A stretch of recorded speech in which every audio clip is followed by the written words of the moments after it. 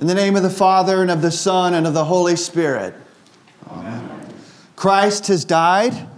Christ has risen. Christ has ascended and is seated at the right hand of God the Father. And Christ has sent forth His Holy Spirit as He promised. So we rejoice this day, Pentecost, that the Holy Spirit is given to the church, to you, to me. And we consider what this means by looking at the person of the Holy Spirit and then the work of the Holy Spirit. Now, the first Pentecost, as described in Acts chapter 2 as we read, actually happened on the Feast of Pentecost, which was already a Jewish feast. The Jewish feast of Pentecost was a commemoration of the giving of the 10 Commandments by God to Moses on Mount Sinai. And then the 10 Commandments were given 50 days after the Passover. Recall that the Passover was when the Israelites put the blood of the lamb on the door, and the angel of death passed over, not killing the firstborn son. And then the people of Israel escaped out of Egypt. It was 50 days later then that they arrived at Mount Sinai, and the Lord covered the mountain with fire and smoke and gave to Moses and to the people the gift of the 10 Commandments. 2 great feasts, the gift of the Passover and the gift of the 10 Commandments. Every year, the people are remembering these great works of God. But just as Jesus takes the feast of the Passover and brings it to its fullness in His own death and resurrection, as the Lamb of God who takes away the sin of the world, so now Jesus takes the feast of Pentecost and fills it up with the great gift of the giving of the Holy Spirit. Now, does this mean that the Holy Spirit wasn't around before Pentecost? Does this mean that in the Old Testament, the Holy Spirit was locked somewhere up in heaven? No. In fact, as we read throughout the Old Testament, we do see the Holy Spirit working. For example, in Genesis 1, the Holy Spirit hovered over the waters in the beginning at creation. In the book of Numbers, the Holy Spirit came upon the 70 elders and they prophesied. And in Psalm 51, David says, "Take not your Holy Spirit from me." In addition, the Apostle Peter tells us that the prophets of the Old Testament spoke as they were carried along by the Holy Spirit. So we confess in the Nicene Creed, as we did this morning, that the prophets of the Old Testament spoke by the Holy Spirit. Just as Jesus Himself was at work in this world, even before His incarnation, see, Jesus was at work from the beginning of time, so too the Holy Spirit was at work from the beginning of time and to the end of time. But just as Jesus in His incarnation came into the fullness of the work appointed for Him by God the Father, so the Holy Spirit, now at Pentecost, comes into the fullness of the work appointed to Him, the work promised by the prophets. And we see this in the beautiful text from the prophet Joel that Peter quotes in his sermon on that first Pentecost, as recorded in our readings from Acts. Peter preaches quoting Joel, "And in the last days it shall be, God declares that I will pour out my Spirit on all flesh." And this happens on the day of Pentecost. You see, Pentecost is part of the restoration of the fall of Adam and Eve. Adam and Eve had lost the Holy Spirit, but now in Christ, the Holy Spirit is poured on all flesh, including the Gentiles and to us. So what does this mean then, that the Holy Spirit has been given to us? In this analysis, we first must begin by considering who the Holy Spirit is. We must know the person of the Holy Spirit. The Holy Spirit is God. The Holy Spirit is co-eternal and co-majestic with God the Father and God the Son. As the Small Catechism puts it, the Father, Son, and Holy Spirit are three distinct persons and yet are one God. Perhaps the clearest passage in Scripture that describes this is in Acts chapter 5, when Ananias and Sapphira paid a high price for their hypocrisy by being deceitful to the disciples when they sold some land. Peter knew that their deceit and said to them, "Why has Satan filled your heart to lie? You have not lied to men, but to God. Why have you lied to the Holy Spirit?" You see, the Holy Spirit is himself fully God, equal to the Father and the Son. And just like God the Father, and just like God the Son, the Holy Spirit loves you.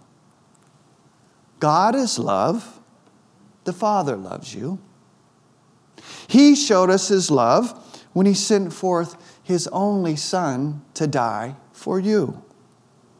Now the Son, our Lord Jesus Christ, loves you, and he gave up his own life for you. And therefore the Holy Spirit loves you. And as a result, all his work is directed towards your salvation, your eternal life. In addition to who the Holy Spirit is, we must consider what the Holy Spirit does for us, the work of the Holy Spirit, in understanding the importance of the Holy Spirit being given to us on Pentecost. Now, there are a number of scriptures that describe the work of the Holy Spirit, but perhaps the best explanation comes from John 16, where Jesus simply outlines the work of the Holy Spirit. Jesus says, "I will send the Holy Spirit, and he will convict the world concerning sin, righteousness, and judgment." This is probably the best work, the summary of the work of the Holy Spirit. He convicts concerning sin, righteousness, and judgment. Now, when he convicts of sin, the Holy Spirit works through the Word to show us and to teach us what we can never see, what we can never know on our own, that we are sinners who deserves God's wrath. But the Holy Spirit also convicts the world of righteousness by bringing us to Jesus by the promise of the gospel, and by giving us faith in Christ through the gospel. Here is the declaration of righteousness, the imputation of the perfection of Christ to us. And finally, the Holy Spirit convicts the world of judgment. Jesus explains what he means by saying, concerning judgment, because the ruler of this world is judged. You see, Jesus is saying that the Holy Spirit's work of convicting judgment is to convince us and give us the comfort that the devil has been judged. Satan and all those who side with him are cast down. They have been judged. He convicts us of this, then, that Jesus is at the right hand of God and that he rules and reigns the universe, and all for the sake of his church.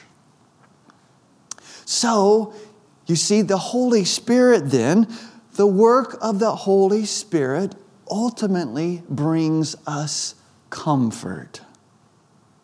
And this is why the Holy Spirit is given the name the Helper, as Jesus calls him in our gospel reading this morning. Now, in the Greek, the Helper, it is actually parakletos or paraclete. It is a legal term, an official of the court who is on your side, like a defense attorney. The Holy Spirit then is paracleting in our conscience, making the case that we are sinners forgiven by Jesus. But by far the most common title of the Holy Spirit is that word, holy. And this is an important thing to describe his work. You see, the Holy Spirit makes us holy. And he does this in two ways. First, the imputation of Christ's righteousness. Second, by giving us the ability to do good works in God's sight. So first, this imputation of righteousness.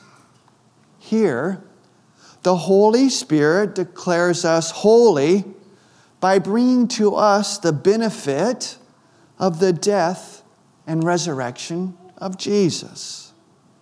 The Holy Spirit has anointed the work of bringing the atoning work of Christ, which happened in Jerusalem over 2,000 years ago, all across the world, right to us. And he presses it into our ears and into our hearts.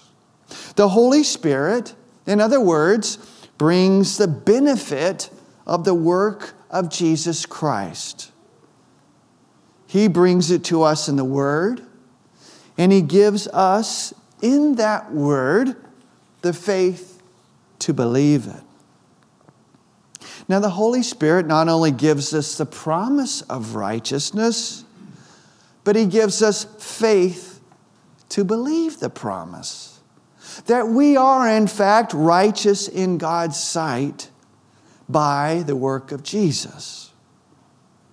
So that we rejoice that we are saved by God's grace through faith. And that's not even our own. It is the gift of God. Now, if you believe in Jesus, it is because the Holy Spirit has worked through the Word of God to give that faith to you. And by that faith, you are accounted to be righteous, to be holy, to be perfect in the sight of God, to be clean, to be absolved. And this is what it means to be holy. In fact, to be sanctified. And that's the first work of sanctification that the Holy Spirit does. And it's done. It's complete. It's finished. And the second work of the Holy Spirit is that he regenerates and renews us by creating a new man in us. This then gives us the ability to do good works in God's sight. Now, this is probably normally what we think about when we think about sanctification, the growth in good works that's inspired by the Holy Spirit. And this is also an incredible gift that God, the Holy Spirit, works in us and works with us. You see, we're born wanting to do all the wrong things. desiring the stuff that kills us, desiring the stuff that hurts our neighbor, wanting all for ourselves. We'd rather have an easy life rather than suffer. We are turned toward every evil and against God. But in our Christian life, in our sanctified life, the Holy Spirit has begun in us His work of regeneration and renewal.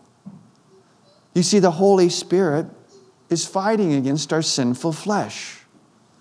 He's fighting against our desires that are contrary to God. And the Holy Spirit gives us the strength to begin to curb our sinful flesh.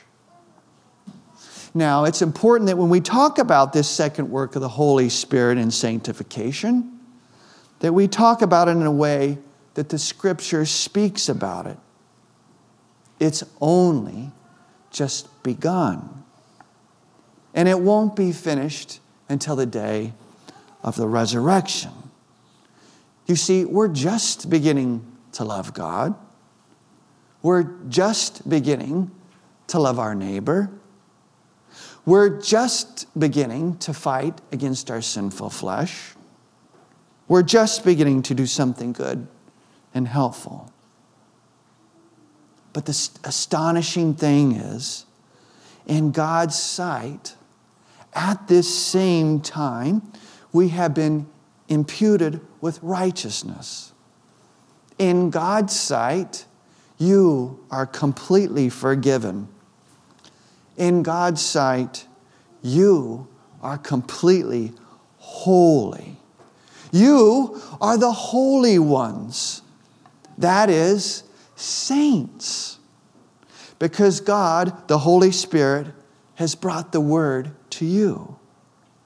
And He has pressed that holy Word into your ears and into your hearts, forgiving all of your sins. So God be praised for the feast of Pentecost, for the gift and the work of God, the Holy Spirit. And we pray that the Holy Spirit would continue to come and fill our hearts with His joy and His peace, and that He would continue to do His sanctifying work among us. In the name of the Father, and of the Son, and of the Holy Spirit. Amen.